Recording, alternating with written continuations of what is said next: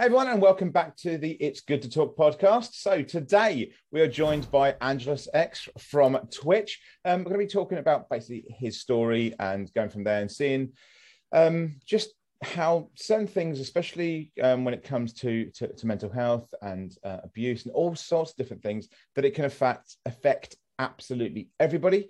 And although there is different experiences and different interactions, of course, it is something that we need to be aware and be open about talking about, because it's something that's often kind of whittled away into the background. So, how are you doing, Angelus? I'm good. It's been a bit of a busy, rough week, but things are starting to look up. So I'm doing pretty good now. Okay, good. So, I mean, obviously you stream on Twitch and things like that, but and you've opened up about your story. I know you did I can't quite remember whether it was a blog or an interview, but I know you've opened up online about your experiences and everything. But if you'd just like to tell everyone what your experience is and kind of give it a little bit of background and your journey, basically. Okay. Well, to put it in the simplest terms, I have survived mental, physical, and sexual abuse starting from when I was a kid. And it ranged from encounters with kids, older kids when I was a younger kid, and those things where you are put into a position where you trust your peers around you, your older kids who, you kind of looked up to because you thought they were cool, and they suggested games, and, it devolved into things that went inappropriate. But when you're a kid, you don't really realize it then, because this was back in the late 80s. Yeah. Mid to late 80s. So kids didn't have the same kind of education they get now when it comes to inappropriate touching and, conversations and things. Yeah. And then progressing from there, a lot of bullying, which everybody on the planet has experienced bullying at some point, but it just adds to the weight, up to my first marriage was very young, very dumb, and there was a lot of mental abuse from my wife, who had weaponized sex and used it as a means of making me feel less than I was worth, along with some other things. So it's been a long time from that point when we split up, which would have been my late teens, around 19, I believe, 20. So I spent 20 years now at 43. It's taken me a very long journey to get from that mess, broken spirit person I was, who ended up homeless for a short time then, to where I am now, having been in the game industry, now streaming. I've done work from everything ranging from restaurants. I cooked in my early 20s, and I was working the carnival when I was a teenager, and logistics for Walmart, working for a courier company. So I've been all over the place. Yeah. And it's taken a long time to get to the point where I'm at now. When I published my story, which is much more elegantly written, because I'm a writer at heart than I am at being able to communicate it verbally. Yeah.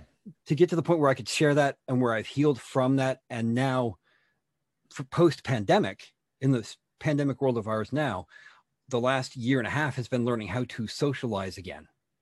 Yeah. And that's in part because of my wife now, who I've been with now for 17 years.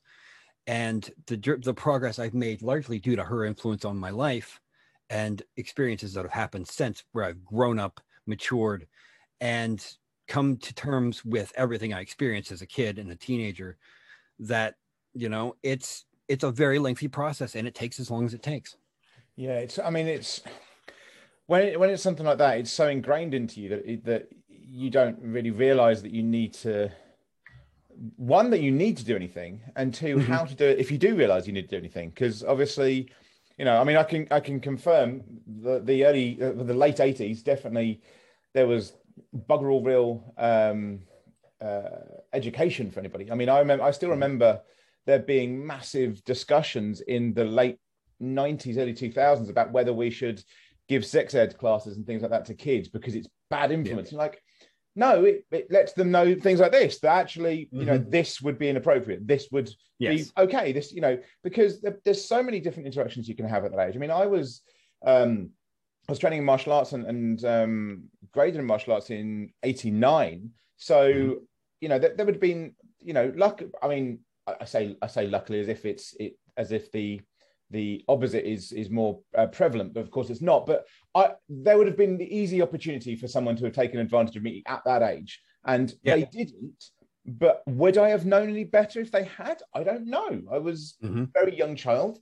And as you say, there's nothing taught to anybody, even though Yeah. I was at school. So even if it's just something to kind of go, look, this is bad, this is fine, something is helpful, Mhm.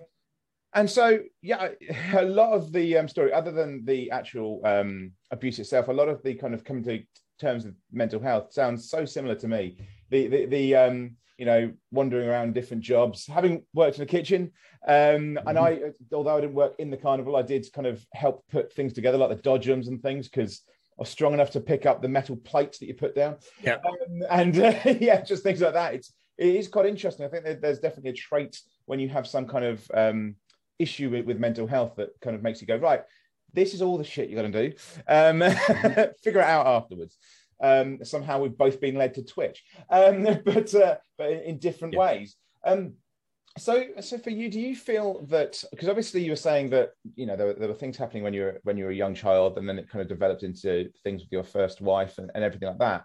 So I can assume what I think is right, but of course I don't know. Do you feel that if that first initial thing hadn't happened when you were a child, that your life in terms of your first wife would have been different? Or do you think that that's what made it seem okay? Yeah.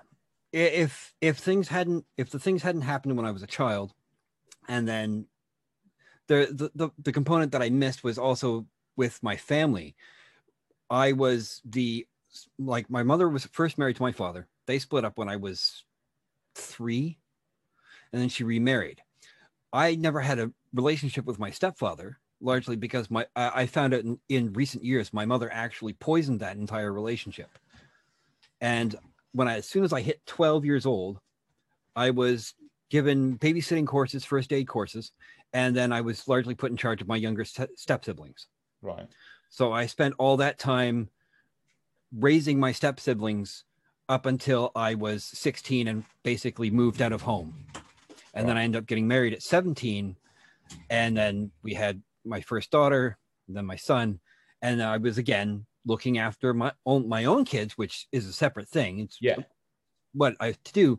But the idea of having to like being there looking after kids, that's what I was trained for from when I was 12. So between all of that and the way that I was treated by my wife and the way she would manipulate me seemed normal to me because that was something that I've always had dealt with from when I was a child. So if those things hadn't have happened, I would not have been in that position because I would not have been prepared for it, because all of these various types of abuses over the span of my childhood and then my younger teen years basically put me in the position where I was easily manipulated, and I believed the person that I believed I loved, Yeah. that I would do anything because that's what I was groomed to do, was to do whatever I was told to do for whoever I loved. Yeah. And if I wanted approval, I had to do these things. Yeah. It's that thing that you've just been, it's almost started bad from the offset. Just gonna go, look, there's this, there's this, there's this, there's this. Oh, Mm-hmm. look, there's this thing that looks so much better, but actually, no, this is a continuation of that, but it's put nicer because now this person says they love you. Yeah. And it's thrown at you in that kind of, it's that toxicity isn't the word because it's beyond that, but it's that kind Yeah. of, it's that buildup of toxicity that's allowed then something else to kind of sneak in by the back door without you even realizing it. Mm-hmm. So, I mean, you say you were 19 when you broke up. Was there a particular reason at 17 that you got married? Was it because that had led to a pregnancy that you weren't or what was going on? That was part of it. Well, she was pregnant, and I was raised of that generation that you have to do right by the girl, you get pregnant, right? Yeah. And throughout all of this, I also was diagnosed in that early group of kids back then with ADHD, which they completely mishandled at the time. Yeah. So, I was always on the hunt for dopamine and, getting all the serotonin I needed and getting those highs and wanting that approval that, I thought, well, I love her. She says she loves me. She's pregnant. We should get married. Her idea. And I'm like, yep, okay, that's what we'll do. And that's what happened. And that's, I mean, you've actually brought something in there that's a point I bring up quite a lot to people on Twitch, is that dopamine spike. Because the dopamine is called something that doesn't actually make sense, because it's always called the happy hormone, but it's not. It's more to do with your memory, and it's a neurotransmitter for memory. So of course the problem that you were finding was, because you were getting a serotonin spike, then a dopamine spike with it, it was teaching you that it was the right thing. And it's almost like what happens with addictions. You get a high and you get a boost of serotonin and everything else, and then there's that dopamine, because that dopamine is basically your mind going, this is what you did to get high. This is what you did that felt good. And it's that kind of the mix of the two that just went, right, you've got to keep doing this. And that is, I think it comes a lot when we look at abusive relationships a lot, because so many people go, oh yeah, but if you're abused, then you just walk away. It's like, great. But there's a few different points to that, because one of them, you don't necessarily know or believe anyone that's telling you it's abusive, because you don't see it's abusive. Otherwise you wouldn't be in the bloody relationship. You're not seeing it like that. You're seeing it as like, yeah, but this has always been the case. Like, what you do is weird. This is normal, being all that kind of lovey-dovey like you're the weird ones. And then of course, if you try and get away from that, because you do start to see something, or at the same time, then, oh yeah, but they were having a bad day, or they were, it was my fault because I didn't do it the way that I was meant to, because this is what's reinforced for it. That sounds familiar. On what did you ever have people kind of continue trying to tell you otherwise and trying to kind of teach you that? Or not really, not then.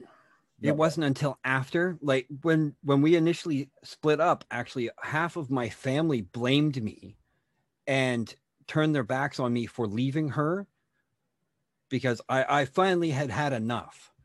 Because for a very short time I had joined the military. I was in the reserves. I was just doing my training, and I just graduated basic training, was getting ready to go on to my infantry training. And during that graduation ceremony, she physically attacked me. Right. It wasn't like anything serious. She just like tried to kick me in the ass and then tried to hit me. That's when things changed, because my unit moved in and to protect me. Which is something nobody has ever done before. And that's what led to my eventually getting out of that relationship and everything that happened there, which unfortunately my short-lived military career ended around that time, because I developed a heart condition and had to get medicaled out anyway, because I nearly died from stress. Basically, stress nearly killed me then. So, but it was that moment where there were people around me who I had developed trust and strong friendships with, who actually protected me from someone. Normally it's me protecting my abusers, or, making excuses for them and defending the behavior, because that's all I've ever known from a child onwards. This time I had people who moved in to protect me and said, this is not right. And they ejected her from the facility and took care of me. And that was the first time in my life that anything like that had ever happened. It's saying a lot of the Canadian military there, because I'm not 100% sure if you'd have got the same off of the British or the American military. I feel like there's a definite toxic kind of way of doing things that appears in both. Now, any of my friends, some of you have been on the previous podcast, guys, that are ex-military in the US. Please tell me if I'm wrong.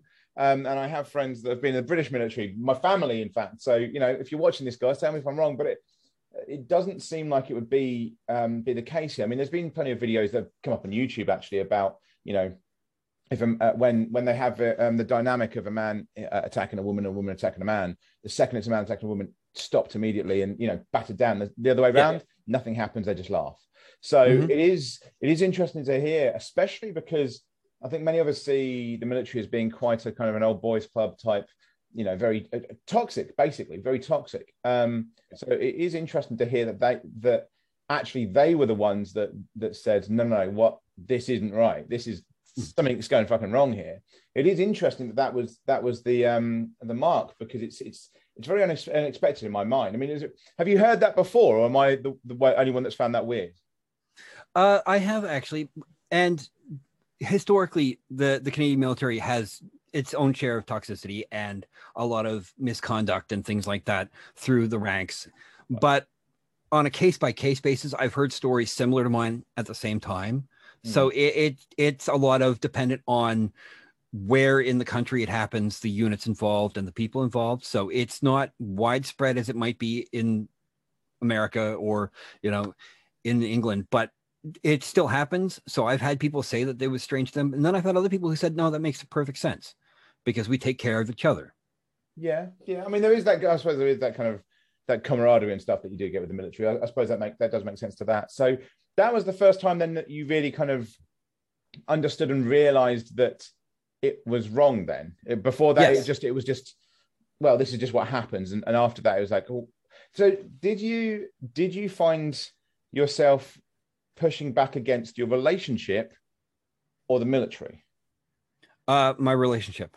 Okay. So it's quite immediate. Once they said, look, it was, okay. So it was, even though there was like some form of kind of control over you because of abuse and everything else, it was relatively easily snapped out of, because it was just like, oh, okay, well, I've not seen this anywhere else. It's ingrained in me, but no one else is like this. So it was easy to snap out of then. Yes, because it was such a stark contrast. Like I remember second or third grade, I was in Dallas. My stepfather, he worked for a large company. We moved around. Occasionally we were in Dallas for a year and Houston for a couple of years later on. But I remember going to the elementary school in Dallas, the beginning of the year, the principal pulled me into the office. This was, I think, when I was just fresh getting my ADHD diagnosis. And he pulled me into the office and he told me that I have a history of being a bad kid, being disruptive. So he proceeded to spank me with a yardstick about 10, 15 times preemptively so that I wouldn't act out bad during the rest of the year. Wait a minute. What year was this? This would have been 86, 87. What year did they outlaw corporal punishment in Canada? In Canada, it's only been recent, actually. I think around early 90s. But in the States, I think it goes by state. I'm not positive. This was in Texas, though. I'm literally having to check that year. I've just checked for the UK. I did not know that. I would have Jesus. I'd have been beaten by 86. I did not know there was that bloody recent. My God. So in the UK it was only 86. So for you it's a little bit later. So yeah. Weirdly, I'd have thought Canada would have been first. And I mean, I'm looking here, and Scotland was in 2000. So for those of you who don't know, although everyone talks about it as being Britain, Scottish law is different to English and Welsh law, and even Northern Irish law, because that all kind of goes together. But Scottish law is separate completely, and always has been, because Wales' Act of Union was different because anyway, history lesson there. But it took them 14 years more to do it in Scotland. But yeah, that's unexpected in my head. That is not something I thought was the thing, especially not for Canada. I in my head, I think England has a very similar view on Canada than I think America does. In that you're the nice people that just go, it's that kind of thing. So that is the idea of just going, oh yes, I mean it's like the that Tom Cruise film, Minority Report. It's like, well, we think you're going to be a little shit, so let's beat the hell out of you first.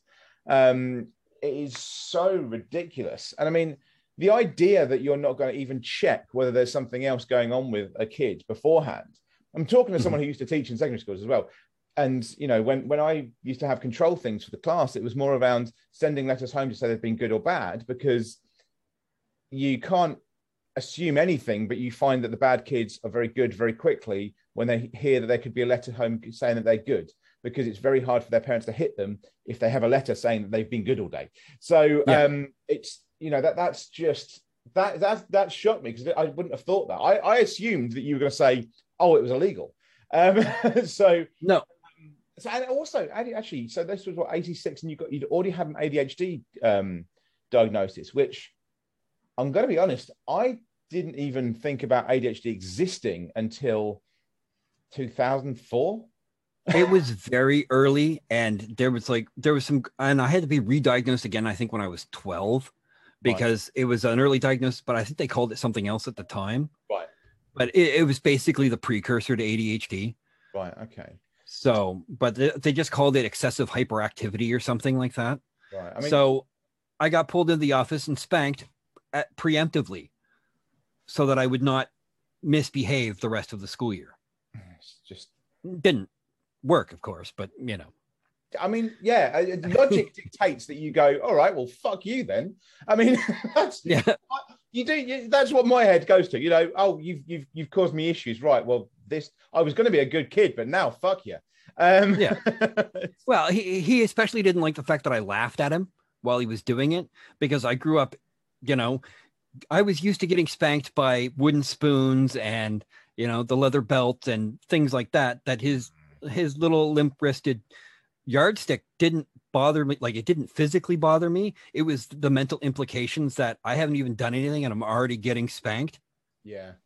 And it does. I mean, that goes back to some nonsense that you hear occasionally. I mean, online, on Twitter. Let's be honest. Yeah. Where people go, "Well, I was beaten as a child, and it didn't do anything to me," and you're kind of going, actually, the fact that you're making these comments kind of suggests it did. And I think a lot of us kind of forget that as well, that it has had that impact. And it does hit a chord, because you're not that much older than me at all. Mm-hmm. And it is weird to think that actually I'm sure my parents and my brothers and sisters will bore this out, that I would have almost certainly been hit if this was still legal in the UK. So yeah, I literally just missed it. I just missed it for school, but it's incredible that was the case. So was that kind of the end of, or was that the end of normal beatings, or was that just the kind of, oh, this is just continuing now? That was, I think, the last one I ever received. Right. Okay. So after that, what was the kind of healing process for you? Because obviously you've had all this, and I know you were sort of talking earlier about your wife's been a great help, and been with her for 17 years. So obviously you met her sometimes in the 7 years between you and your wife breaking up in there. But what started that? Because obviously you don't generally just go from an abusive relationship or a horrible relationship straight into, oh, this is a great one now, and I know exactly how to behave and everything. There's something else that's going to happen. And of course, you've come from this backlog, really. I mean, you'd effectively spent just as many years being abused or in abuse than you have been married now. So it's very hard to kind of throw the juxtaposition in. So was there something that particularly, was there a person or was there an act or something that you just went, okay, right, now I've got to go and do something about this? Initially, first it was the being homeless and sleeping under a bridge for, a while. And Sheds was my favorite.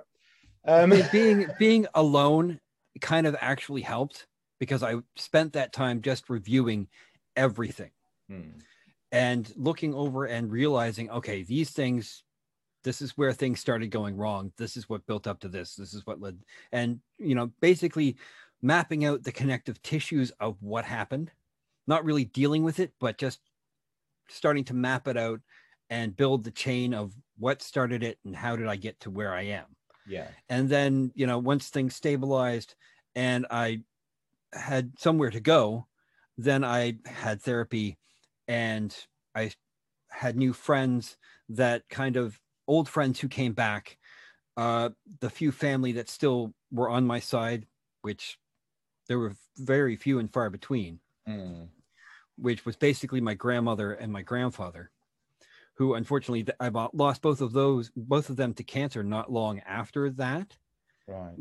But it was that period of grace, that year and a half, 2 years, where they picked me up and I got to just live Mm. and, go to school, get things settled, start working again, and just come to terms with everything that had happened. Mm. But it took the last 17 years really of growth and getting out of all those toxic things, Mm. and spending time trying to figure out what I wanted to do with myself. Yeah. Yeah. Right. Which is the journey of all the jobs, was, Yeah. trying to find a thing. Yeah. And of course, I suppose it's the thing that is problematic. I suppose it can cause problems for you when you tell a story back to people, or people that have known you during the period, is, and this is assumptive, but that we're all shit at some point. We're all complete toxic twats at some point, all of us. And yours was born through something else, but it's very difficult, of course, to, I think, potentially realize your own toxicity if it's born out of the fact that you've had to deal with everybody else's shit, because that was a response mechanism. And you're like, well, I've deal with this shit by being a twat to this person. And then obviously when people are nice to you, it doesn't necessarily tell your mind, yeah, but you can't be a twat anymore. And that's got to be a difficult one, because it's toxicity is, for most of us, not everyone, but I think for most of us, our individual toxicities are defense mechanisms. Either we don't know how to act in a certain way because of the way we've been brought up, or mental illness, or whatever it is. And that's not an excuse, but it is an explanation. And it can be very hard to get out of, because you're just going in circles. So for you, I suppose the homelessness was almost like a lot of people talk about running. It's that time alone to drown out the world and to almost not have to deal with something else, because the only thoughts are yours. The only things you see are the things you want to see, because you're under a bridge or whatever like that. As I say, I mean, I've been homeless a couple of times. Last time it was people's sheds, and realized pretty quickly, actually, I don't want to be here. So you start to think about, right, okay, how do I sort my shit out? Obviously for you, there was a lot more other stuff going on. I think for me, as I was just speaking about, actually, the last time I was homeless was my own toxicity.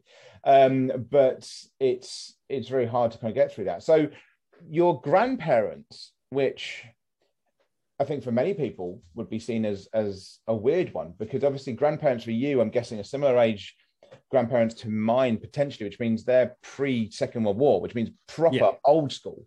So viewpoints may not be quite as generally enlightened as many others. So did they just immediately go, no, this is fucked? Or did you have to explain yourself? Or was it simply that they just went, we don't give a shit what's happened. You're our grandson. Fuck the rest of it. That was a big part of it. That, even I never really, with all the things that happened to me as a kid and whatnot, I had internalized a lot of it. Yeah. So, and the only safe havens I had was my great grandmother, who passed while I was in Dallas. So around that same time, which affected me quite a bit. And then it was my other grandmother and my grandfather. They were the safe havens. So whenever I got to go to their house on a weekend, or whenever my mother didn't need me to do anything, and I got to escape, that was where I could go. That was a safe haven. My grandmother was a professional piano teacher, so I would be immersed in classical music. My grandfather, he was a former RCMP officer, and then he was working for a corporation. He would just take me fishing. We wouldn't talk. We'd just fish and just, be out in nature. And it was just relaxed, right? And I mean, there was a time where even he spanked me once, Mm. but I earned that one. I legitimately earned that one because I believe I had bumped the brake on his car and sent it going down a hill into a tree. Fortunately, I wasn't in it. Just the car went for a walk by itself. So Yeah. I earned that one. Yeah, yeah. It is weird trying to explain to younger people nowadays the idea of spanking full stop, because Yeah, I mean I don't know when that was completely outlawed in Canada, but it's not here, outlawed in Canada. oh, it's not It's still outlawed. legal in Canada Right. Okay. So here it's to a certain amount. a certain amount. Yeah. So you can't leave a bruise type thing, which is the same as it is in Yeah. UK, which was not, that didn't come into the 2000s. And I don't begrudge anything beforehand, but it is weird to try and explain to people. They're kind of, but I earned it, and people are like, but that's not how it should work. It's like, well. But then I'm sure in that both of us are saying similar things to what we were saying previously about people that go, I was hit at school and it didn't affect me. So maybe there is. Yeah.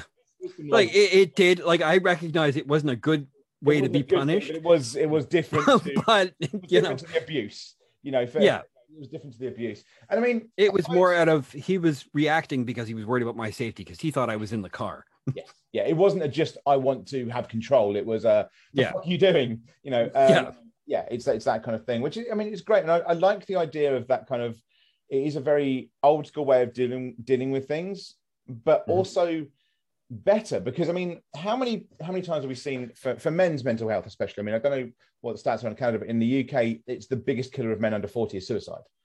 Yes, by far, like Same. not even fucking close are the next two or three. It's by far the biggest killer, and it is weird that I find these kind of trips away where a lot of people would go, oh yeah, but it's the man's trip away, that don't happen that much anymore, or actually probably when people are most open. Because even if you don't necessarily talk that much, you are in a position where you feel that you are safe enough to do so. So being in nature and just fishing, it's like, I'm safe here. As opposed to nowadays, which I think sometimes it's kind of going, well, we're going clubbing, we're going to the pub, where you're always on show. It's not, you're not avoiding anything. You're never safe to say anything. You're always in this kind of perpetual, somebody is seeing me, somebody is recognizing something. And so it's good that kind of old-fashioned the way of connecting with you was there, because at least even if nothing was said, I suppose it allowed you, again, similar to when you were homeless, to just be in your own thoughts, or at least in a place where you think, no one is going to hurt me here. I'm safe here. No one's trying to abuse me in any way. And there's no expectations. There's no expectations, yeah. Apart from, make sure you catch a decent fish, maybe. So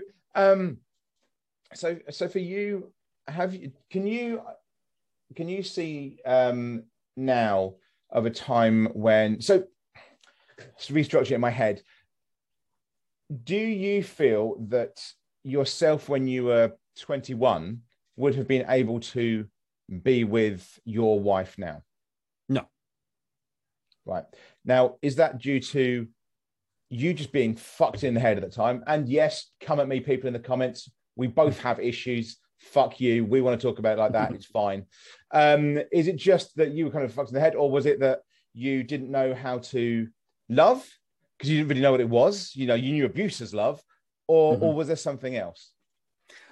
It was partly because I was fucked in the head. Absolutely.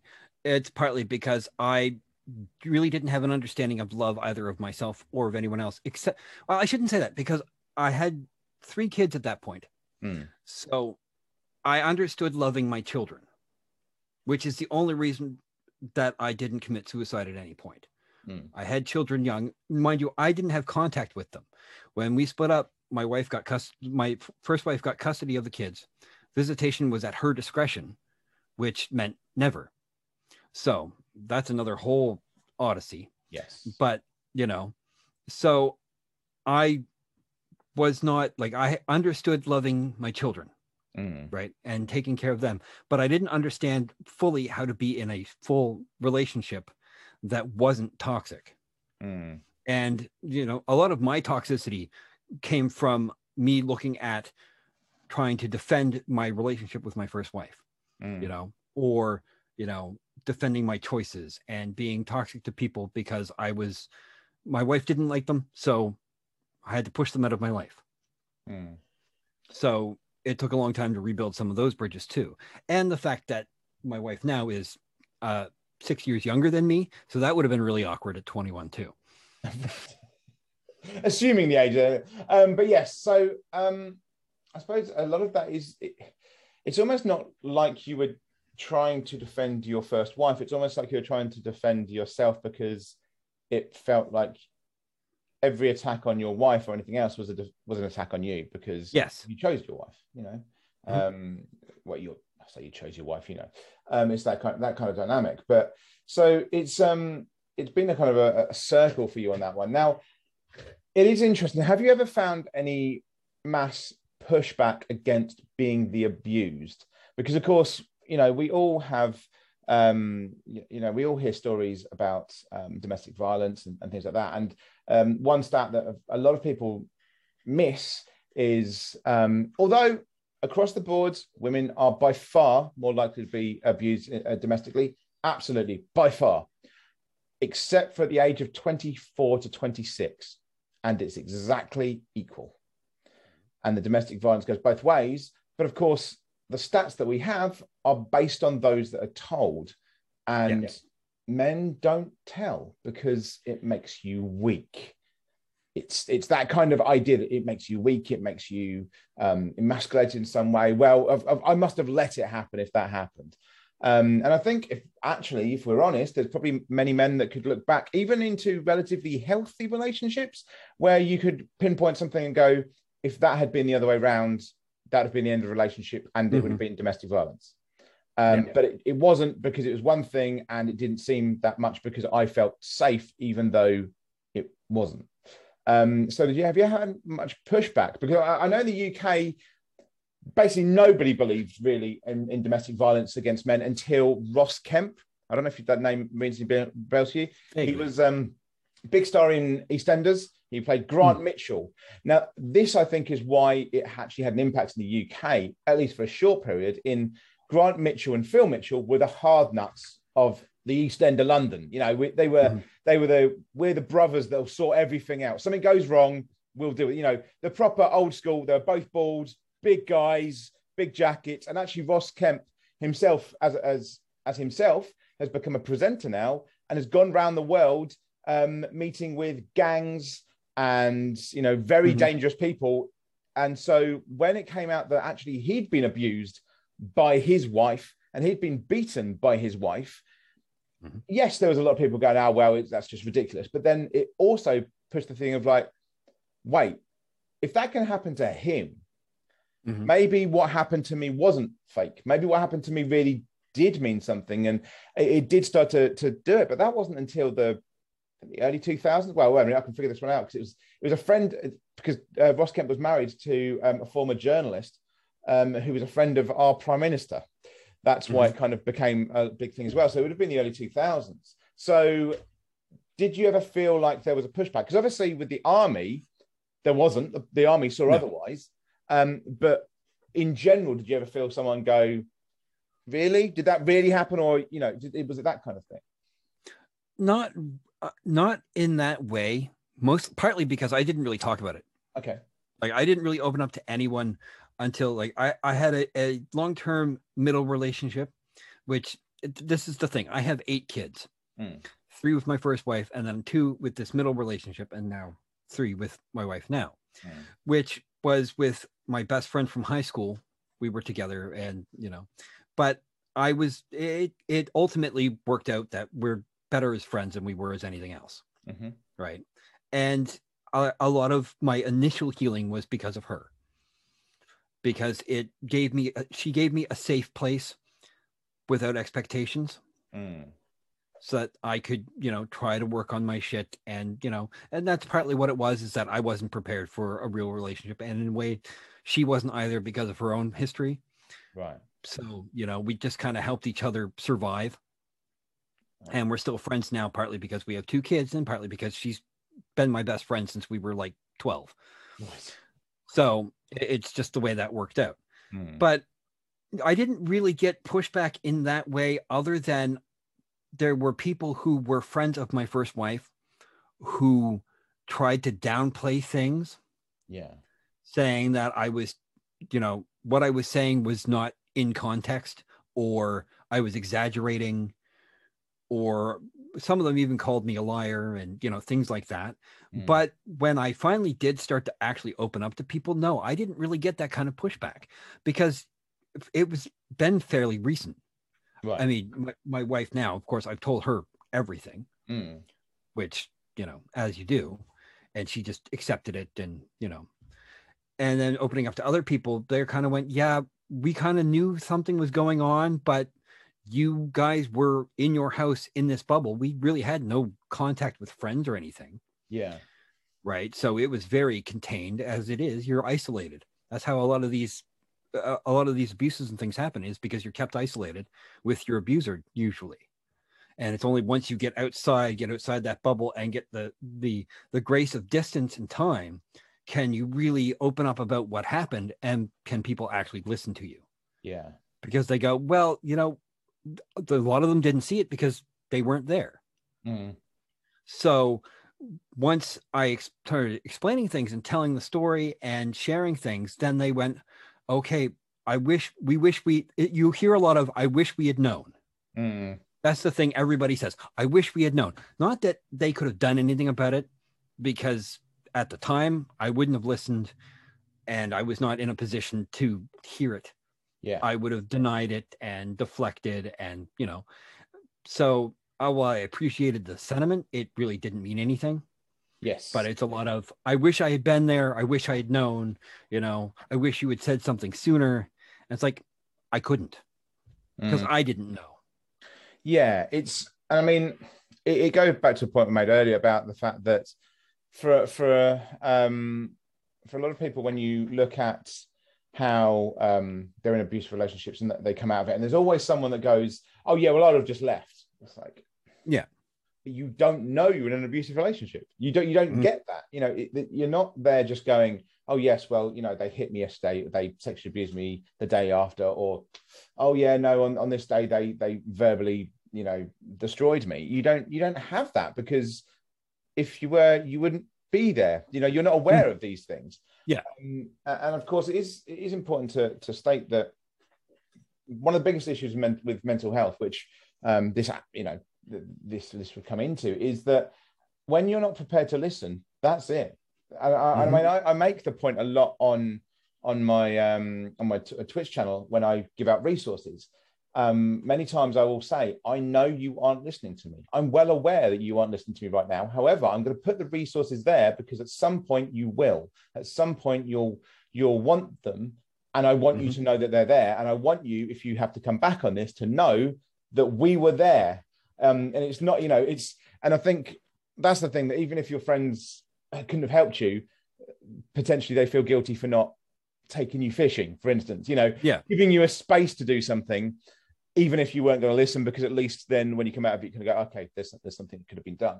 And I think it is very hard for people to understand that position where you aren't yourself, even though you are. There's a quote that's similar about depression, when it's talked about that all you were isn't you anymore. You no longer understand the New York Post. Sex doesn't bring anything. A bagel. All these things have lost their meaning, and it's a similar thing, that person that you were isn't there. As long as you're in that relationship and think other things are there, you are someone else. You're separate to yourself, and it's very hard to get out of that.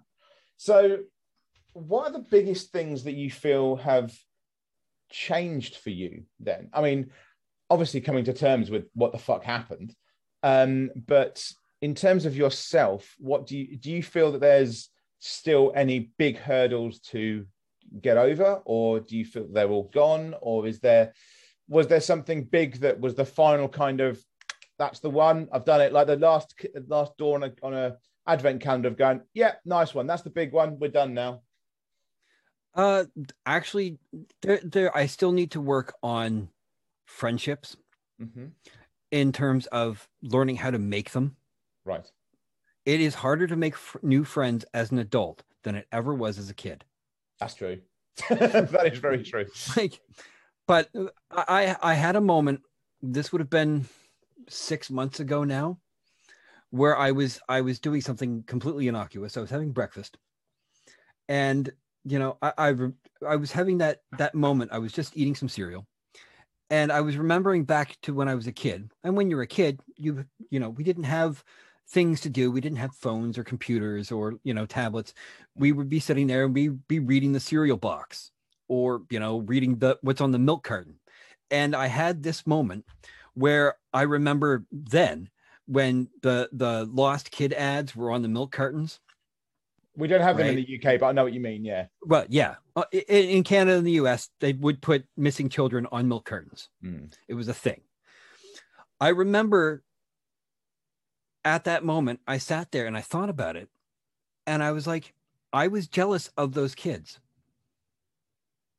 Because someone wanted them. for that moment, because somebody was looking for them, and somebody cared enough to put them on a milk carton. And I was jealous of that. And that hit me profoundly. I wept for a good 2 hours from that, because it was just, that was my childhood, was me sitting at breakfast by myself, wishing I was a kid on a milk carton that somebody was looking for. Yeah, and it's a big comment on depression as well in general. I think that, because I don't think many people realize, especially when it comes to suicidal ideation as well, is that you've lost hope that anyone cares. The world is better off without you there. No one gives a shit. And that's why we have this thing nowadays that you get these campaigns that say, just text your friend and see if they're okay. Because even if they don't respond, they've got a text from you showing you that they know you exist. And as you say, you didn't have any phones, didn't have anything when you were a kid. So nobody could even when, your grandparents, for instance, were probably there going, oh, I wonder how Angela's doing. They couldn't do anything. They couldn't tell you because there was no interaction, which it's the weird thing that I think a lot of people mistake nowadays with social media, is that although there's a lot of shit with social media, it's very easy nowadays to go, hey, dude, how you doing? It's very easy to do that. Discord, or, we set up this meeting through Discord. Discord didn't fucking exist through anyway, back in the 80s and 90s. Jesus. I remember in the coming back from school, and if I wanted to ring someone, there was the one telephone, and it was at the bottom of the stairs, and it was on its own little table, and you sat next to the table making the phone call. That was, there's so many people that can remember that. All us millennials, who I always love when the papers come out, because apparently millennials are the fault for everything, and where they're going, guys, we're in our late 30s to 40s. We're not like 10 anymore. What the fuck? So it's that weird thing that we don't have. You didn't have that connection as a kid, so it is very different. So did you find yourself circling in specific depression or anything? Basically, what was beyond the ADHD? Because obviously that had been from very early on. They knew about that. I'm guessing normal depression had come in, but is there anything that's kind of, such as, I'm assuming here, CPTSD and various other things that have kind of come with it? Yeah, it was a lot of, and it was recognizing, especially in the last couple of years, which is when I've made the most progress. And there was significant progress, but I started streaming seriously. I've tried streaming on and off for 8 years now. Yeah. Every now and then I would just pop up and stream something. And we had a podcast that ran, I think, 10 total episodes in 2006 and 2008, something like that. It was horrible. Horrible. I kept the VODs. I have them hidden away on YouTube, because I'll go back and I'll listen to them again and I'll be like, oh my God, who are these people? But I did a lot of progress in the last couple of years. And then when I started on Twitch, if it hadn't been for that progress and recognizing the things that were triggering me and those epiphanies of, this is something I still need to deal with. This is something I need to accept and learn from, or accept and just let go. Because there's a lot of hate I had to let go. Right. And a lot of things I had to forgive myself for. Yes. I mean, that actually goes back to a podcast that I did a couple of weeks ago, 3 weeks ago, about the idea of having to forgive yourself. Mm. Because I've always been of the opinion that you shouldn't have to, um, because to forgive yourself and accept can sometimes be conflicting. Mhm. But it's good that you've been able to do both because it allows you some movement forward. So you say since you moved on to Twitch. So for you was Twitch literally 2 years ago? Is it since Twitch or was there something It's else? it's been a year and a half Okay, so was now it of so Twitch.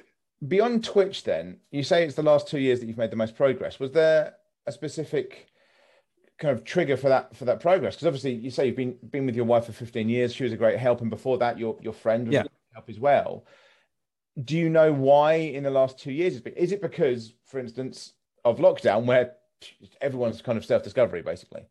Yes. Lockdown had a lot to do with it. I was working, but there were like for 10 years I was in and out of the game industry trying to doing different all sorts of things, and then I was at home with the kids, with my youngest kids, looking after them while my wife was working.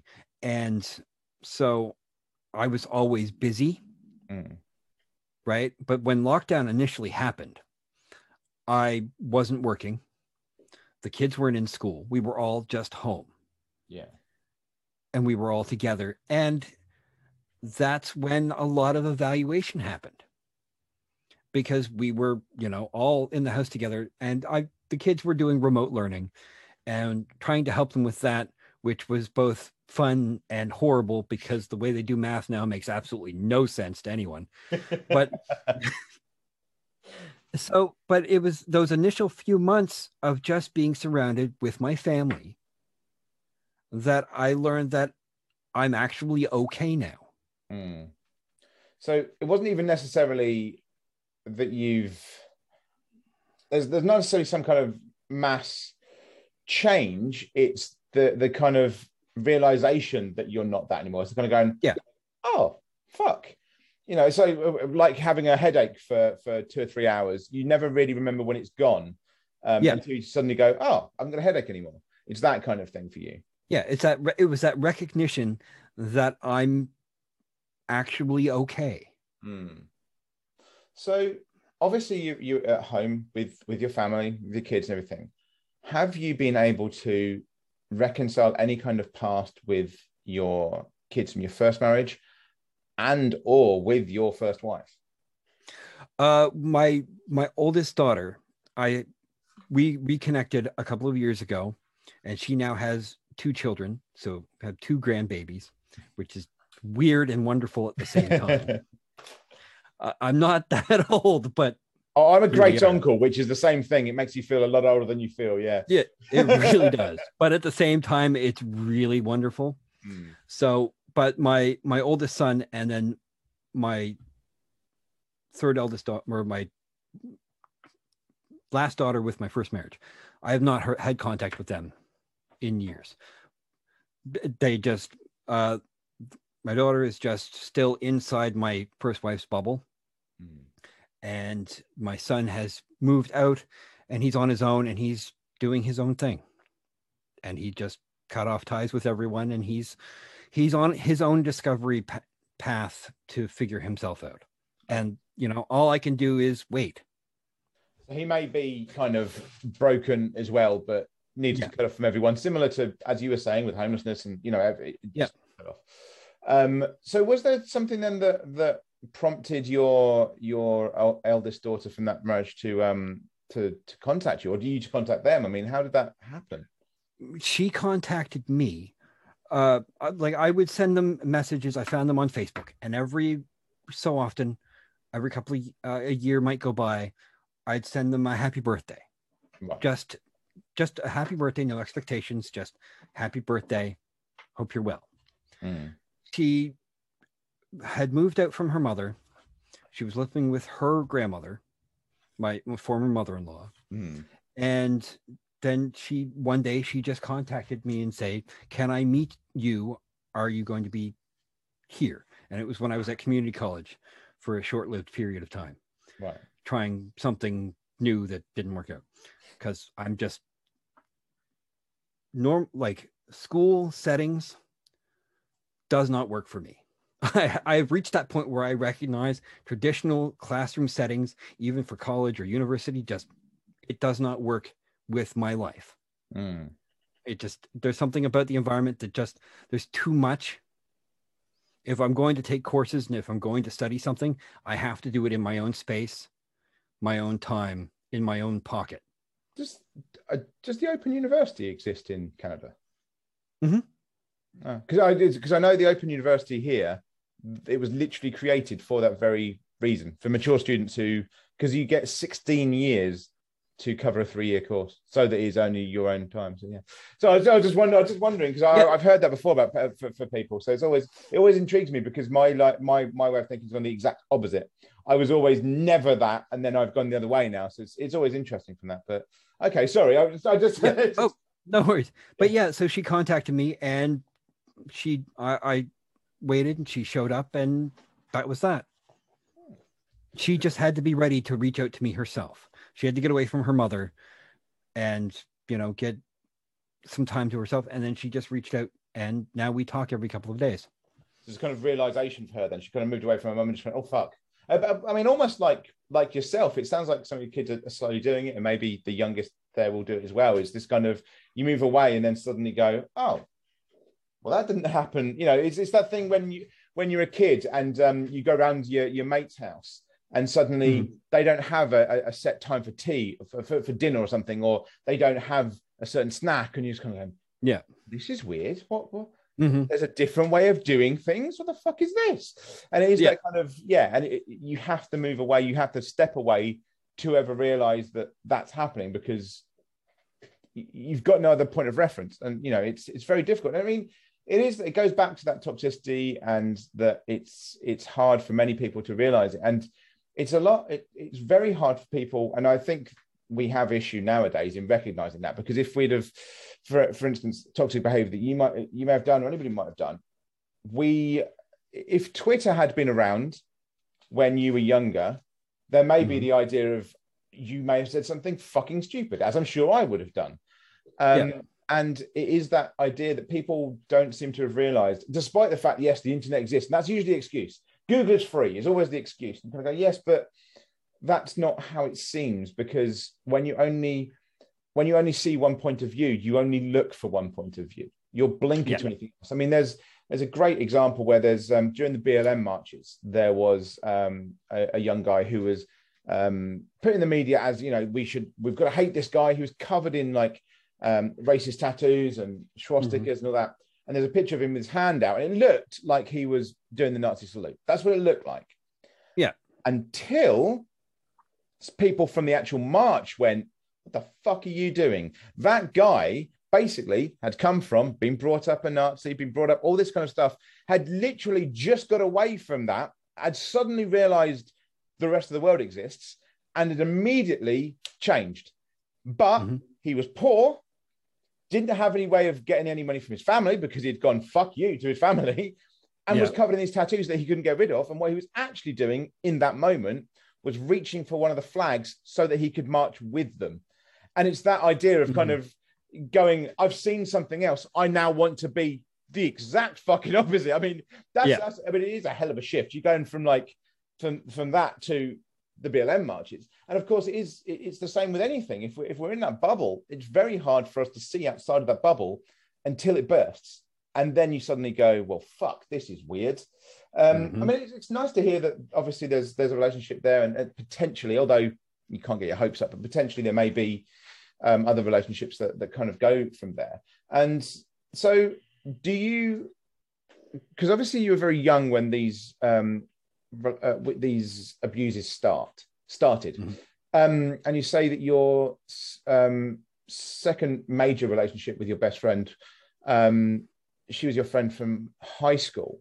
So was there a time in which the kind of those specific abuses stopped, or were they not aware of them, or was there something else going on there? There were lulls in them. Like, they would happen progressively, like when I was younger, and then we moved, because my family, my mother and my stepfather moved around a lot. Right. So the problem is that we would move, and somehow somebody I ended up in that spot again Hmm. because it was an older kid at school or a next door neighbor.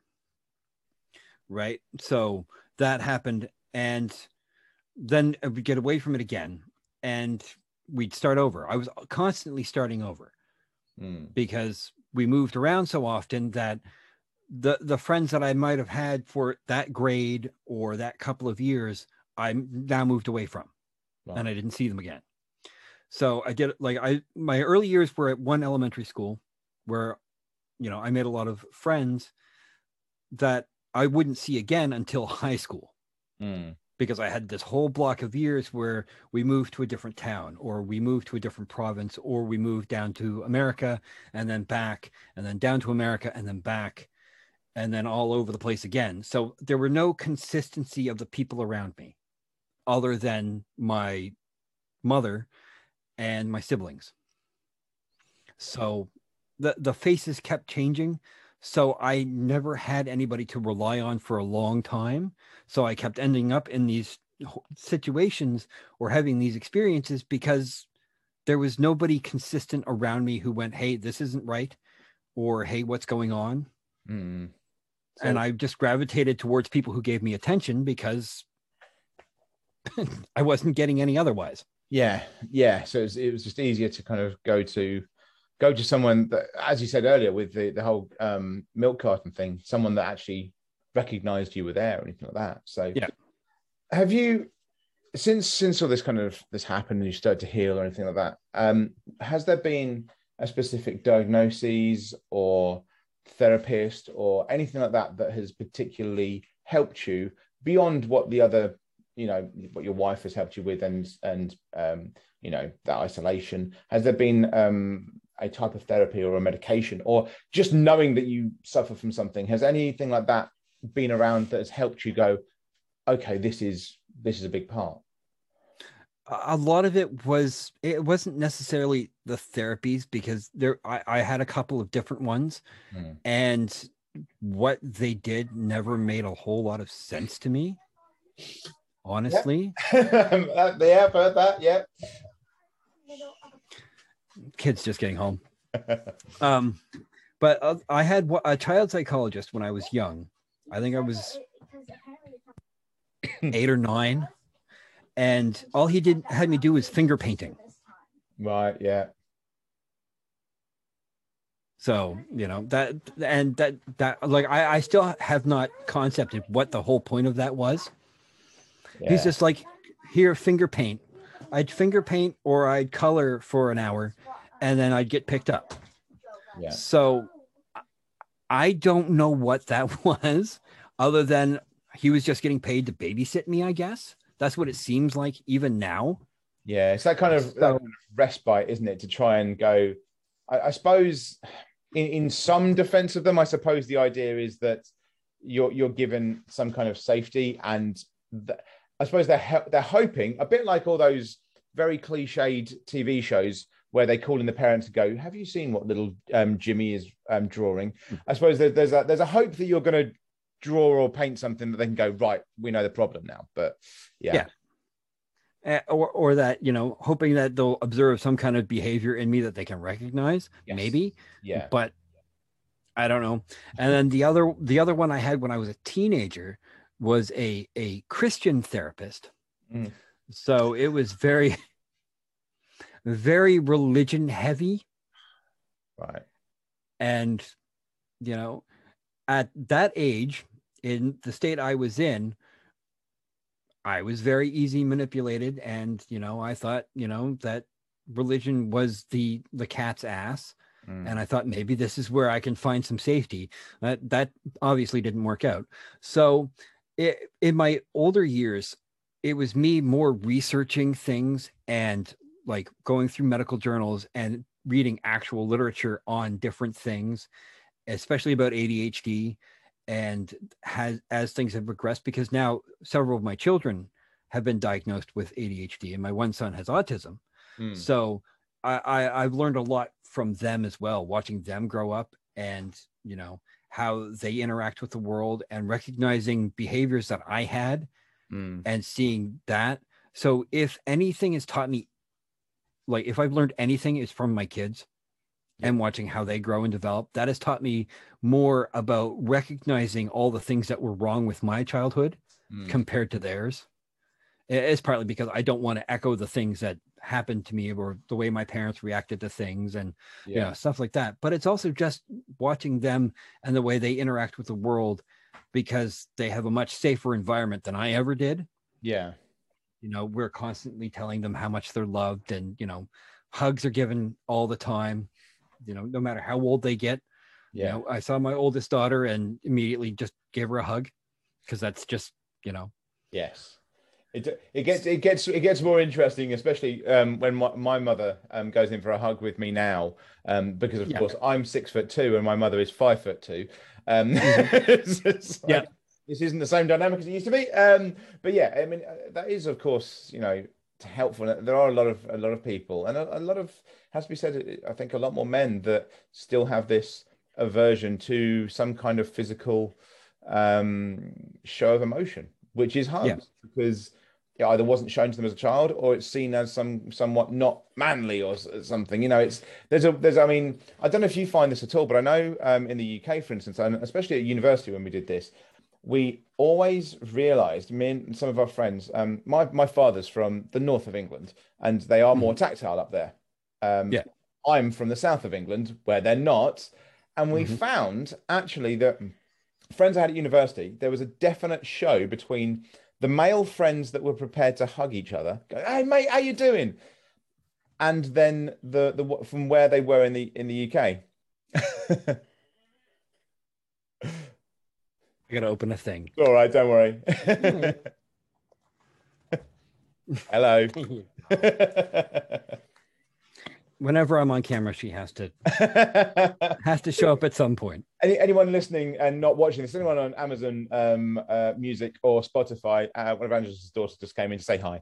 But yes, there was a definite difference between men from the north, or students from the north and the south, of kind of they wouldn't go in, they wouldn't be affectionate. So did you find that growing up, that there was a difference between your friends and then affection? And I mean, as you say, you were going towards certain people because they were showing you Yeah. affection. Was there a clear divide for you? There was, because especially with father figures, my own father, I've never had a good relationship with. We try every now and then, but it's never, and he was not around very much at all when I was a kid. Right. Like, he was just, and then now as an adult, I talk to him maybe every 6 months, maybe. So, and then my stepfather he was not tactile at all with anybody. So, seeing my friends having good relationships with their parents was weird to me. Yes. But my grandfather was always very tactile. Right. He was the only male figure that would regularly hug me or would praise me.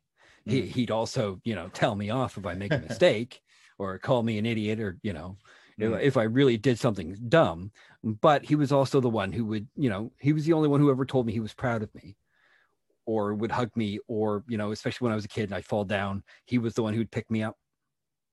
Yeah. So that's where I learned that behavior myself with my own kids, because that was the time that that was one of the rare times when I felt really loved, was from that contact from my grandfather and my grandmother, because they were very tactile people. They would hug and ruffle my hair and do the things that Yeah. I would see other kids have their parents do, but mine never did. So, And do you think that was from the military, from your grandfather?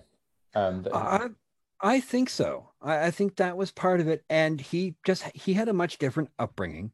Right. And, my grandmother, who was a survivor herself from her first husband, because it runs in the family, of course. But, she was also very tactile because her grandmother was like that. And my great aunt was like that to an extent also. But I saw her very rarely, so it wasn't that impactful. But So it was this weird dynamic of, I had the oldest generations, and my great grandmother was very tactile, and she would hug me, and we'd sit and do all these.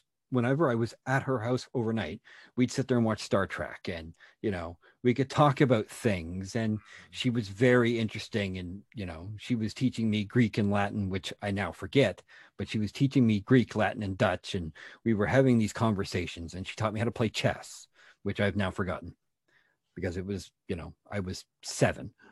So it's a wonderful game. You should continue. Anyone that, again, I've thought about it. Amazon Music or Spotify, there's a chessboard in the background of the picture. So, it's like the oldest generations in my life were the ones who were tactile and loving, which is kind of odd when you think about it, because you think about that generation and they were more standoffish. Yeah. Right. But my paternal grandfather, who was a merchant marine in World War II and everything, he was that stereotype. Right. He was very, guarded and very abrupt, and if he was going to give you any kind of tactile touch, it was to smack your ass. And that was the long and short of it. Yeah. So that's where I learned that was from my grandparents. And that's when now, and in the preceding years, after getting away from my first wife and, starting to reconcile things, that's who I emulated, was my grandparents. And that's become how I, interact with my kids now.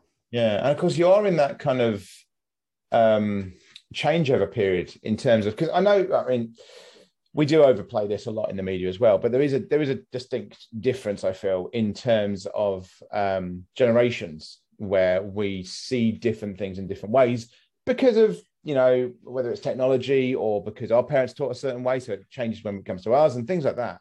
And of course, you're in the in between. You're at the very end of the very end of Gen X and the beginning of millennial. You're kind of in that kind of, who the hell am I? So it's also interesting for yourself. Now, I mean, I'm elder millennial, and it's interesting for me because I have siblings who are boomers, and I have siblings who are Gen X. And then, I interact with Gen Z because of things like Twitch. So it is interesting to put them together. But there was still definitely an identifier when I was growing up of kind of the way I was meant to act. Whereas for yourself, I suppose it almost probably changed the way you were meant to act between the years like primary or elementary to secondary, high school, because it's like, okay, the world's meant to be changing now. We're not quite like this. And, both me and you saw the coming in of computers suddenly in the classroom. And, back when floppy disks, because yes, guys, floppy disks were floppy. They really were. It's always that fun one when you see it online when people go, no, floppy disks were this. It's like, no, that's a 3.5 inch. There was a 5-inch before, which was actually floppy. Yep. We saw these changes come in, and yourself very much more. And so I would expect being very hard for you to necessarily place yourself. Has that been something that you felt at all as well, that it's been hard to place yourself with your kind of, your peers almost, because you don't necessarily entirely fit in a specific bracket as well? For a lot of things, and this has been a sort of an exploration of looking at the tropes of the generations and the stereotypes, and recognizing what's considered Gen X and what's considered like elder millennials. And I was at the tail end of Gen X, and for a lot of things I identify as Gen X because my specific year, that generation, 78, 79, and 80 to an extent, we were the last of the latchkey kids. We were the last kids that were really left home alone after school, where once we hit like 8, 9 years old, our parents would go off to the store and we'd be home alone. It may not be for long sometimes, or it could be 4 or 5 hours before our parents got home. But we were the last real latchkey kids. And I think that's the most defining trait for me of Gen X versus millennials. Is you saw with millennials, the parents started becoming the helicopter parents. That's when it really started to form in, where kids were less unsupervised and now it's completely different. But I think that's my touchstone as far as where I go for generation identification, is that latchkey part where I could come home, I'd have a house key, I'd let myself in, I'd be home alone, and I knew I wasn't allowed to eat certain things. I could only have certain things, and I could only do certain things. I couldn't have friends over. I couldn't, very list of very strict rules of things I couldn't do and things I could do. And that was it. Yeah, it's weird because I'm elder millennial, like I say, so I'm kind of before it fully went. So I was in between. I was a latchkey kid in terms of I had a key, I could get in. I wasn't expecting it. I walked 4 miles in the countryside to get to school and the same back. Yeah. And I had the key to get in. But when I got in, one of my parents was there. So it was like, Yeah. it was an in-between of like, I had a lot of responsibility, but at the same time, someone was there to make sure I wasn't going to burn the fucking house down.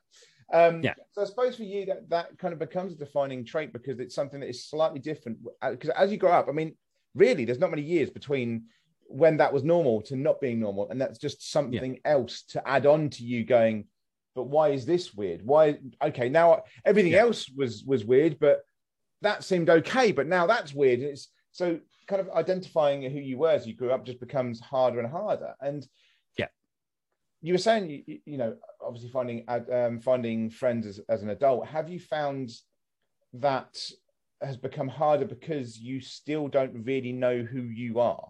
And I don't mean this kind of existential, let's go into a field somewhere and go and cross our legs. I mean, and I'm not taking the mick out of meditation there. For anyone that's wondering, I am a meditation teacher. I'm taking the mick specifically out of LA-born wellness. But it's, I don't mean in that terms of finding yourself. I mean in terms of just like, what the fuck am I doing? There's a Buzz Luhrmann song that talks about from I think the late 90s that talks about some 18-year-olds don't know what they want to do with their lives, and some of the most interesting 40-year-olds still don't. And it's that kind of thing. So have you found that as a marker for it? Actually, what it really came down to was during the from 21 on to about 41, 20-year period, I was very closed off and guarded. And my biggest issue, especially with making friends, it's getting better, sort of, because it started getting better right at the beginning right before the pandemic. We started, going out and trying to meet new people and trying to make friends. And then lockdown happened and, well, that got all fucked up. But my biggest obstacle was learning how to communicate with people.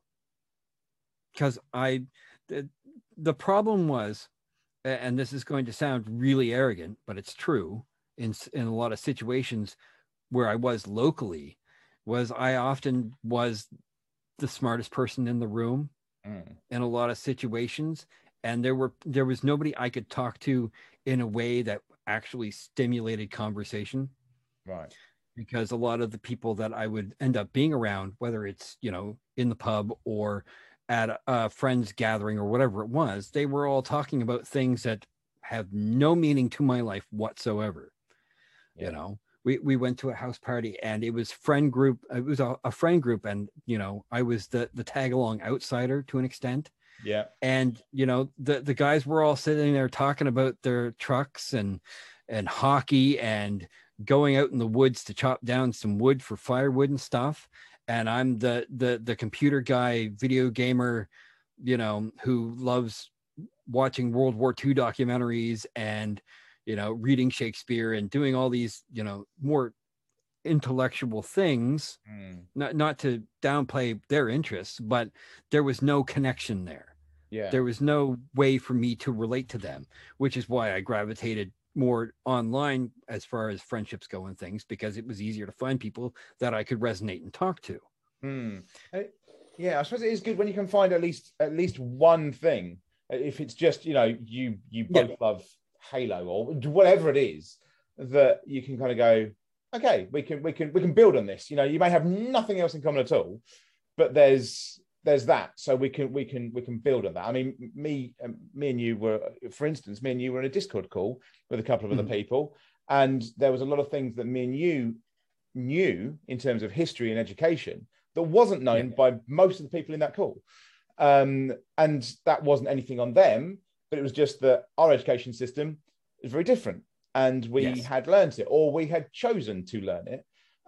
But we all had a baseline to all come from, so there was never any way that it's different. Whereas if you're in a room where you have no baseline and you start talking about these things, well, then there's it's grating, because now it's just somebody lording themselves over rather than something else. So I can understand where that kind of comes from. And so so I suppose Twitch, and before it, you're a Mixer refugee, right? Yes. Yes. So I suppose from all that, it has been you slowly discovering new people to talk to then. And that's kind of been... and how to talk to people. Mm. That was the thing. Like in those situations where I didn't have a connection, I just didn't talk to people. Mm. Right. I talked to my wife and that was it. Yeah. Or, it would be, pleasantries like, oh, hey, how you doing? Good. Cold out. Yeah. The small talk that is annoying and meaningless. Yeah. But actual conversation, I forgot how to do that because I had been so closed off and guarded for so long. Now with streaming, first Mixer, I was starting to get a little feel for it and just learning how to operate the technology more than anything else. It wasn't until Twitch when my viewers went from myself and my cat to a couple of people, and then building up, and then all the relationships and people that I've met since. It's been learning how to communicate people, how to talk and how to greet people and welcome them into the channel and hold conversations with chat has been very therapeutic in learning how to communicate again. And learning how to just talk to people. Yeah. Because that was my big stumbling point. Because I could sit there and I could hear people, like, say at the pub, who were talking about video games. And I'm sitting there going, I know about this, but I don't know how to enter a conversation. Right? I don't know how to introduce myself to these new people and go, hey, I heard about blah, blah, blah, blah, blah. I didn't know how to do that. Yeah. I simply didn't know how to process. How do I say hello to people I don't know? Yes, it is. It is an interesting one. I think it's a lot harder than people give it credit to be in that in between. I mean, because I'm thinking of it now, and actually, because I'm not I'm the exact opposite of the spectrum, and that doesn't mean I find it easy to connect with people. I find it too easy to talk. I mean, we were talking literally before I turned on records of the fact that I just did a 15-hour stream in which I just talked. I didn't game. I just never shut the fuck up. And so I find it really easy to talk, but I don't know if I find it that necessarily that easy to connect. And you're on the kind of other spectrum of harder to connect because you don't know how to talk. And it is interesting. I think it is a skill that maybe many of us kind of never learned or have lost, in that kind of the idea of no, there is an in-between. There is a time when you can just talk and not talk too fucking much, and you can just, this is my turn to speak right now. You've got to listen. And it is weird, and potentially it's been made worse or better by the pandemic, because it's allowed us to make connections in different ways that are outside of, the pub. They're outside of work, where, let's be honest, many of us don't really have friends at work. We have colleagues at work. So, it's very different, because there's office room banter, and then there's like, but this isn't the person I'd actually interact with in real life. And so it is very different. So you've just been effectively learning those skills. So have you found a specific platform that has helped? And when I say that, I don't just mean, was it Mixer or Twitch? I mean, Twitter, Discord. Has there been something where you've gone, this way of it, this setup, this way of interacting with people, this makes sense to me? Twitter at first, because as you know, I've always been in love with writing.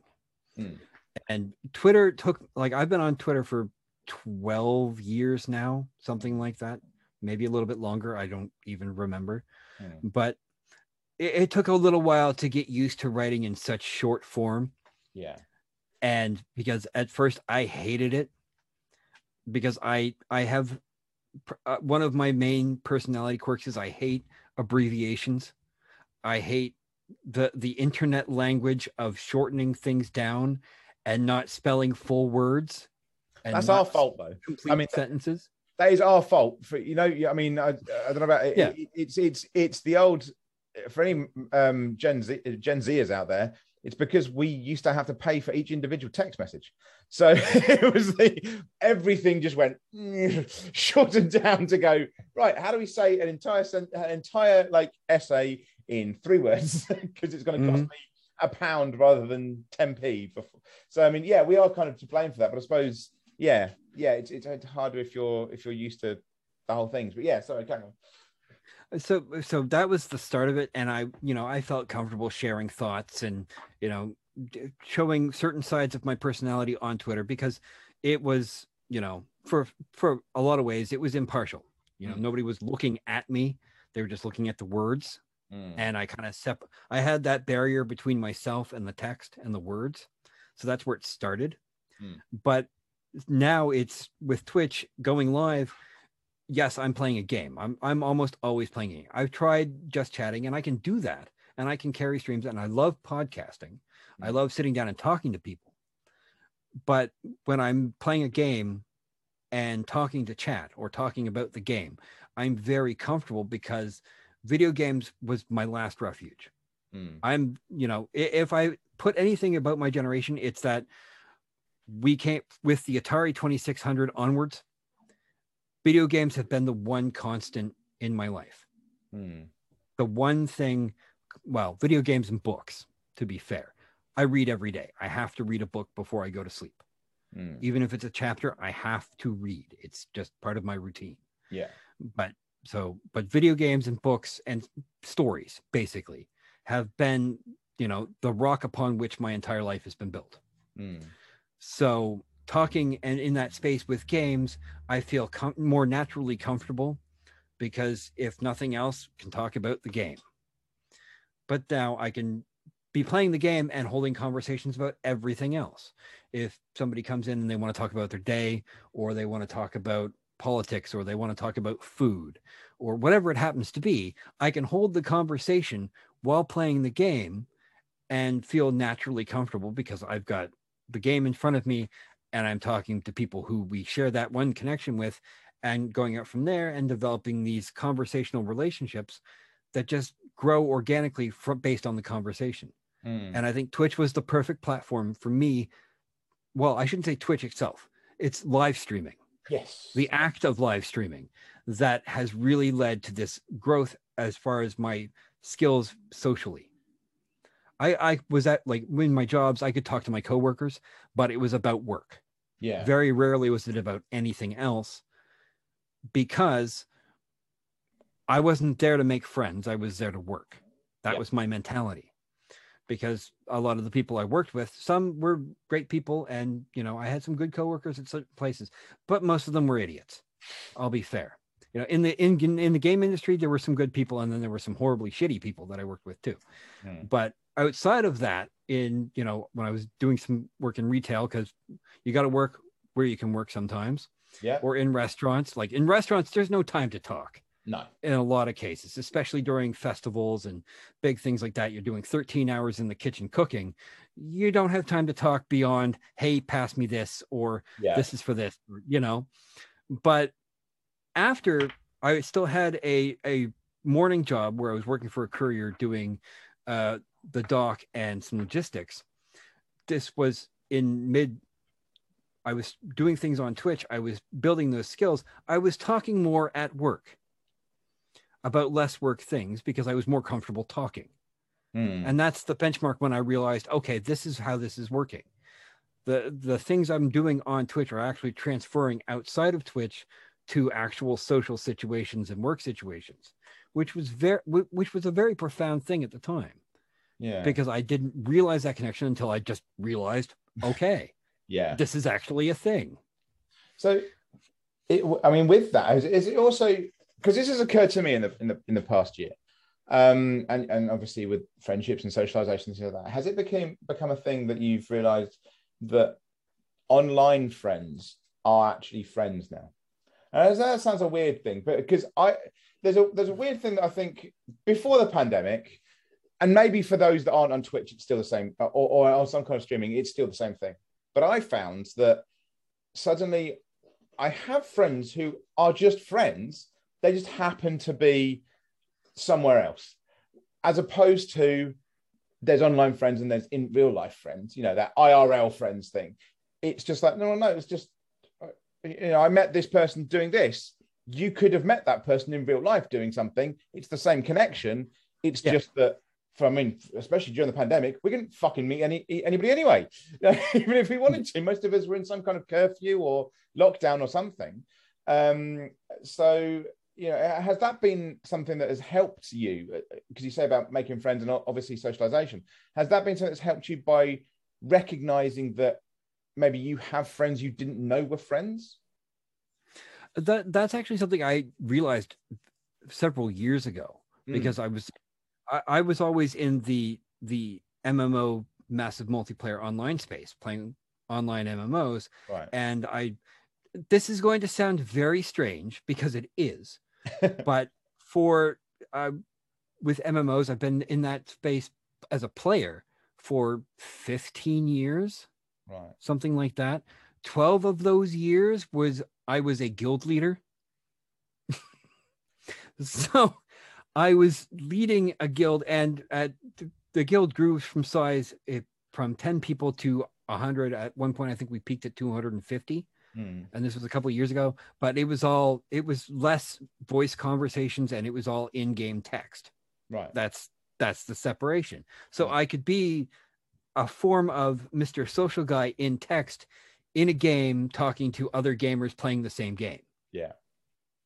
But some of my closest friends now are the majority are online, and some of them came from that space or came from work that I did.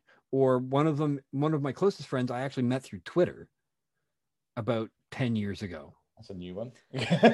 And I've never met them in person, but this friendship has persisted. And now with Twitch, I'm meeting a lot more people and I'm more prepared to understand the friendships that can come out of that because of those previous gaming relationships and friendships compared to now. So it's something that I understood, but the last year and a half has cemented it, because people refer to this is the thing that I was discussing with my wife not long ago, is that I have stopped thinking of lockdown in my head as lockdown, and I start referring to it as the Great Reset.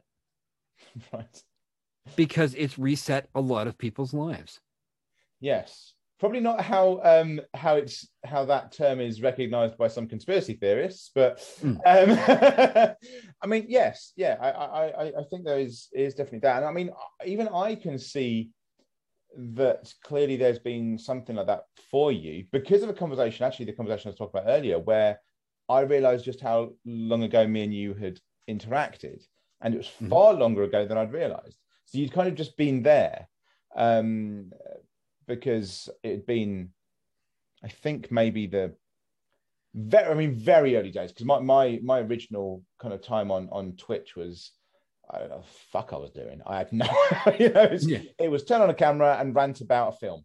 That was me. That was what it was. And you'd basically been around since those days. So it's obviously there's the interaction for you really wasn't. It hadn't progressed as it had done, as you say. Now it's got more and more. So it's been a different thing for you. So do you think there's anything? This is the wrong way of putting it, but it's hard to think of another way of putting it. Do you think there's anything for you left to learn in terms of yourself, your past, your past toxicity towards you, the past toxicity you gave out? Is there anything left to learn for you, or do you think you're in the place now where the only learning you have to do is the same kind of learning as everybody else does when they get to a certain age? No, there's always something new to learn about myself, because I've grown up over the course of so many. When you think about it, Gen X and elder millennials, we've had more historic events happen in succession than a lot of other generations, except for maybe the World War II generation. Yeah, I mean, my that'd be the silent generation. That'd be my parents. Yes. Born during Yeah. the Second World War. Yeah, yeah. I mean, yeah, you're quite right. I mean, I'm thinking of in my head. Of course, we had, the fall of the Berlin Wall, the release of Yeah. Mandela. There was, The AIDS crisis, the Cuban Missile Crisis. yes, Um, 9/11. I was born the year before or the year after Elvis died. So Right. that was still in the consciousness of people when I was a little kid. People Mm. still talked about Elvis as Elvis, who he's now become, but it was still fresh in my parents' mind. Yeah, it's those little things, isn't it? I actually had a conversation with somebody the other day who was asking why, when we thought of communism, which again, my education is better, but it was just because it's automatic. Yeah. Why, when you think of communism, does someone of my age or similar go Russia? I just went, yeah, because when I was a kid, things still said CCCP on them. That was, yep. Yeah. I remember the Berlin Wall falling. I remember the fall of the Soviet Union. Yeah. I remember Russia before it was Russia. So it is. We still had those nuclear weapon drills. Yes. Where we were worried about, when that was a thing we were worried about. Yeah. It's very weird for people to understand how, you're born into a place where most of the countries, especially for me in Europe, was a completely different landscape. Most of the countries, so many of, especially the Eastern Bloc, didn't exist.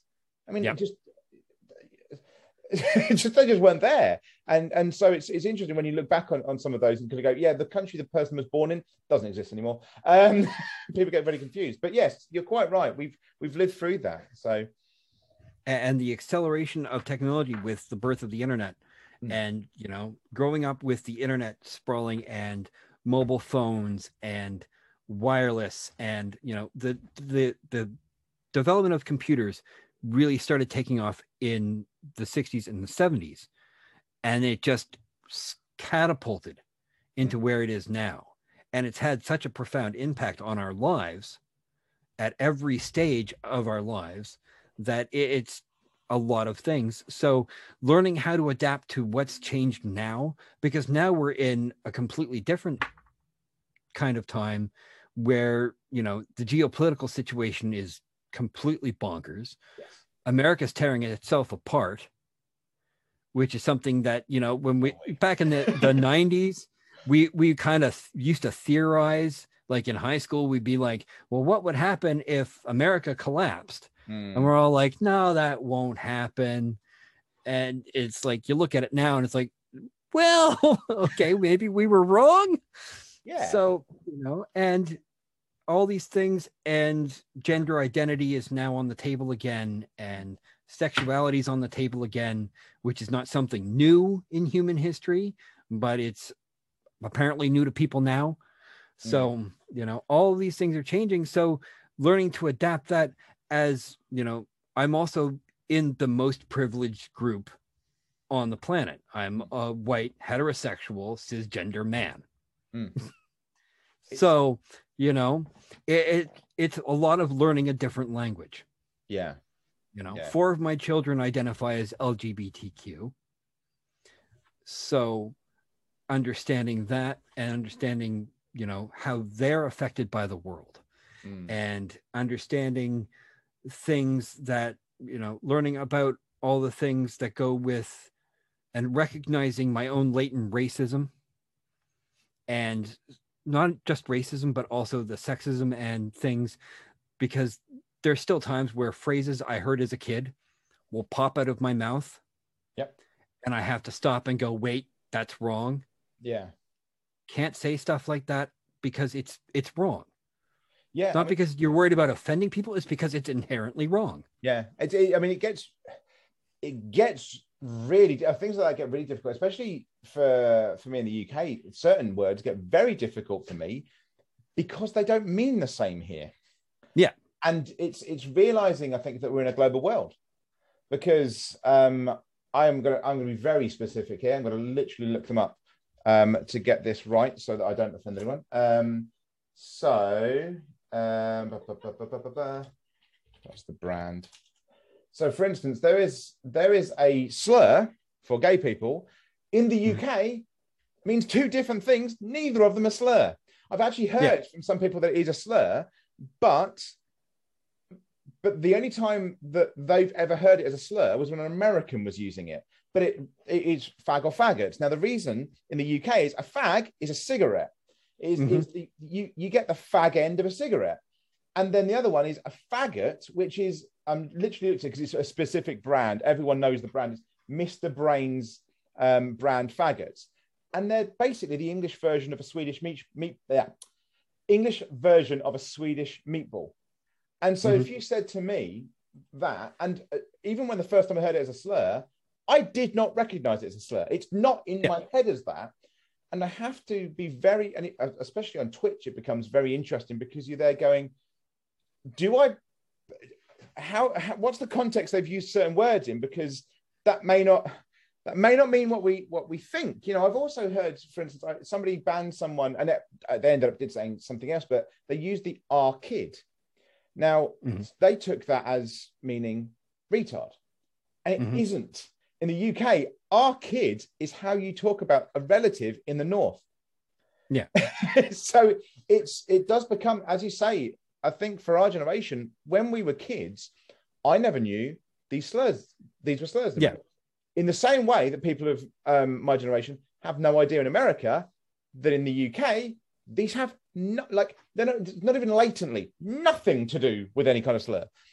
And so for us to understand each other, since there's this new global network and everything else, is very difficult. And I suppose it is that thing of like trying to realize what the hell's going on. And for yourself with LGBT children, it's that kind of thing of going, right, okay, all the shit I knew from when I was a kid, that's fucked. That's that's completely wrong. Yeah. And, you know, no matter how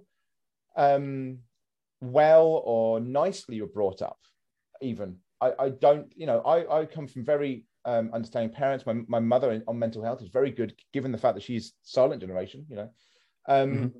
But even then, you look back at your childhood and go, no, that was wrong. That was fucking bad. Like most, especially a lot of the humor, the jokes. Oh God, yeah. Yes. Right. Yeah. So the humor was just not. It wasn't the same, and it's sometimes forgiven because the humor was being made by people of that orientation, creed, or something. People go, oh well, they did it, so it doesn't matter. And, you know, they're going, yeah, but they did it because it's the only way they can get a fucking job. Like if you tell somebody that's gay, well, we'll give you the job, but you've got to wear pink and mince around. And then you go, oh, well, it's their fault they did it. Well, no, because the only reason they could get a fucking employment was you treating them like that. So it's not an excuse for you to say it. Because I always love that excuse that people go, oh, yeah, but they did it, so it's fine. It's like, no. If they are at the top of the tree taking the piss, that's different. They were not. You know, this is a joke against them, not by them. That's a very, very different thing. You know, people that make jokes about mental health, who suffer from mental health and are making it off their own back, that's very different to a TV show like The Good Fucking Doctor. Yes. Just goes, hey, look, autism, it's this really weird kid that knows stuff. It's like, no, you fucking idiots.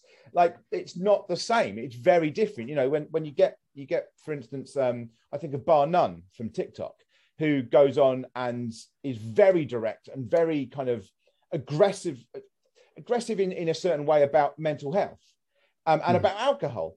And he basically freely admits, without really admitting it, that he's an alcoholic that has been suicidal, who's lost friends because he's ex-military. He's basically going, look, I'm fucked. I'm making these jokes because they're the only way I can deal with it. And I'm an asshole because of all this. And he's quite open about it. And I think that's the big difference that a lot of us have had to learn more, because we didn't see two sides of it in the past. We saw one side of it, and it was the piss take. And I think especially Gen X and elder millennials, that crossover is when we are far harsher than, I think, because there's this idea that Gen X are a really dark human. I'm like, no, you don't quite understand just how fucking harsh we are to each other.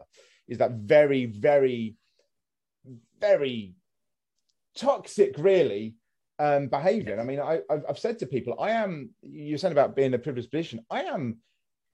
I cannot think of a more thing that should be shown as, don't be this, as me. I am massively privileged. My voice alone should tell that to many people. On top of that, I am, although not, I am hopefully not acting within, but I'm the result of toxic masculinity by far. I've been doing martial arts and some kind of tournament fighting since I was 4 years old. I'm an ex, my day job effectively at one point was effectively teaching people how to beat each other up. That's it is what it is.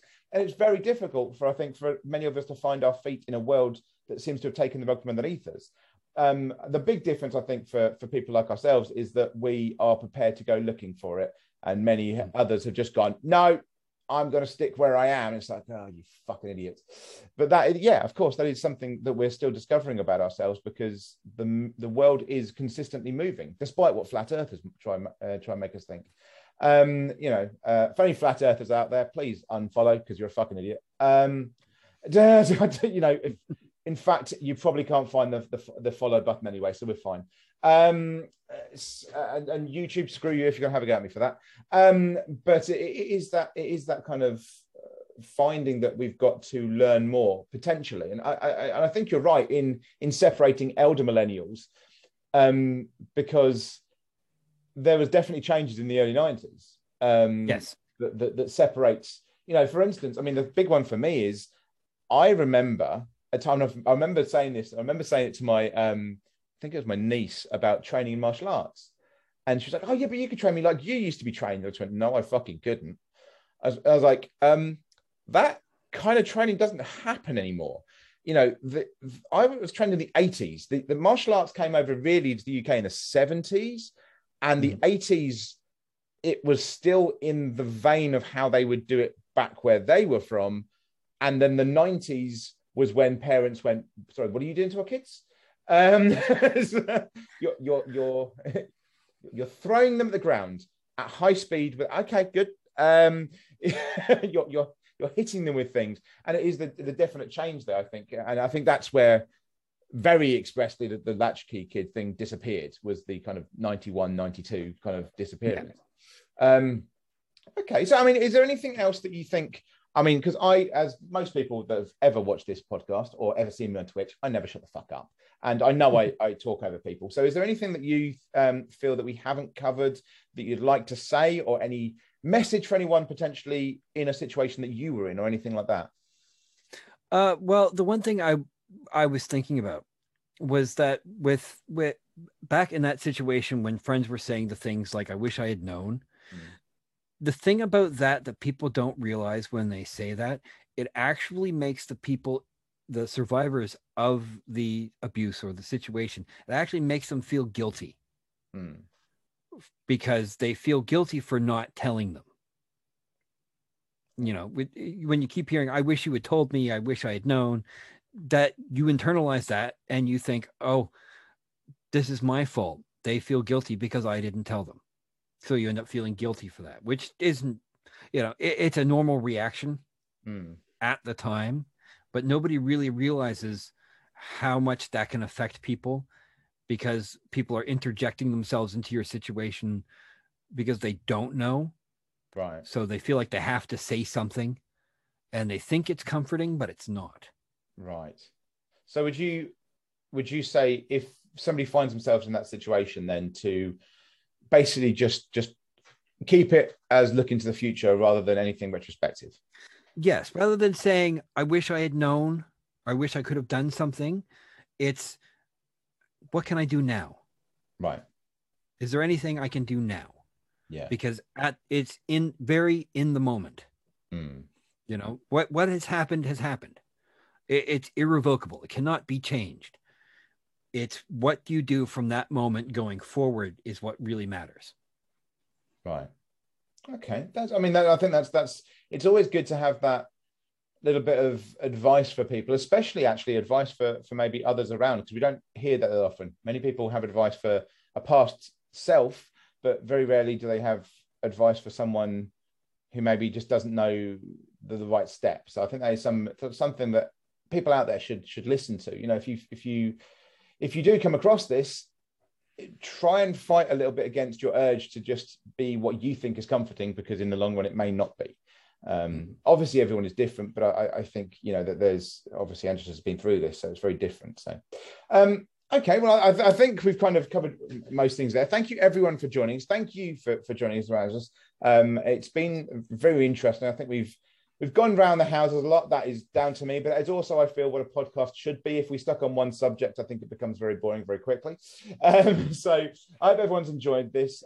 Next time we will hopefully be talking to someone that me and Angela both know, Wrecked Wizard, about his interactions with video games specifically, and health and everything else. And we're going to have a chat with him about things as well. So we will see you all next time with that. And thank you all for joining us. Thanks, everyone.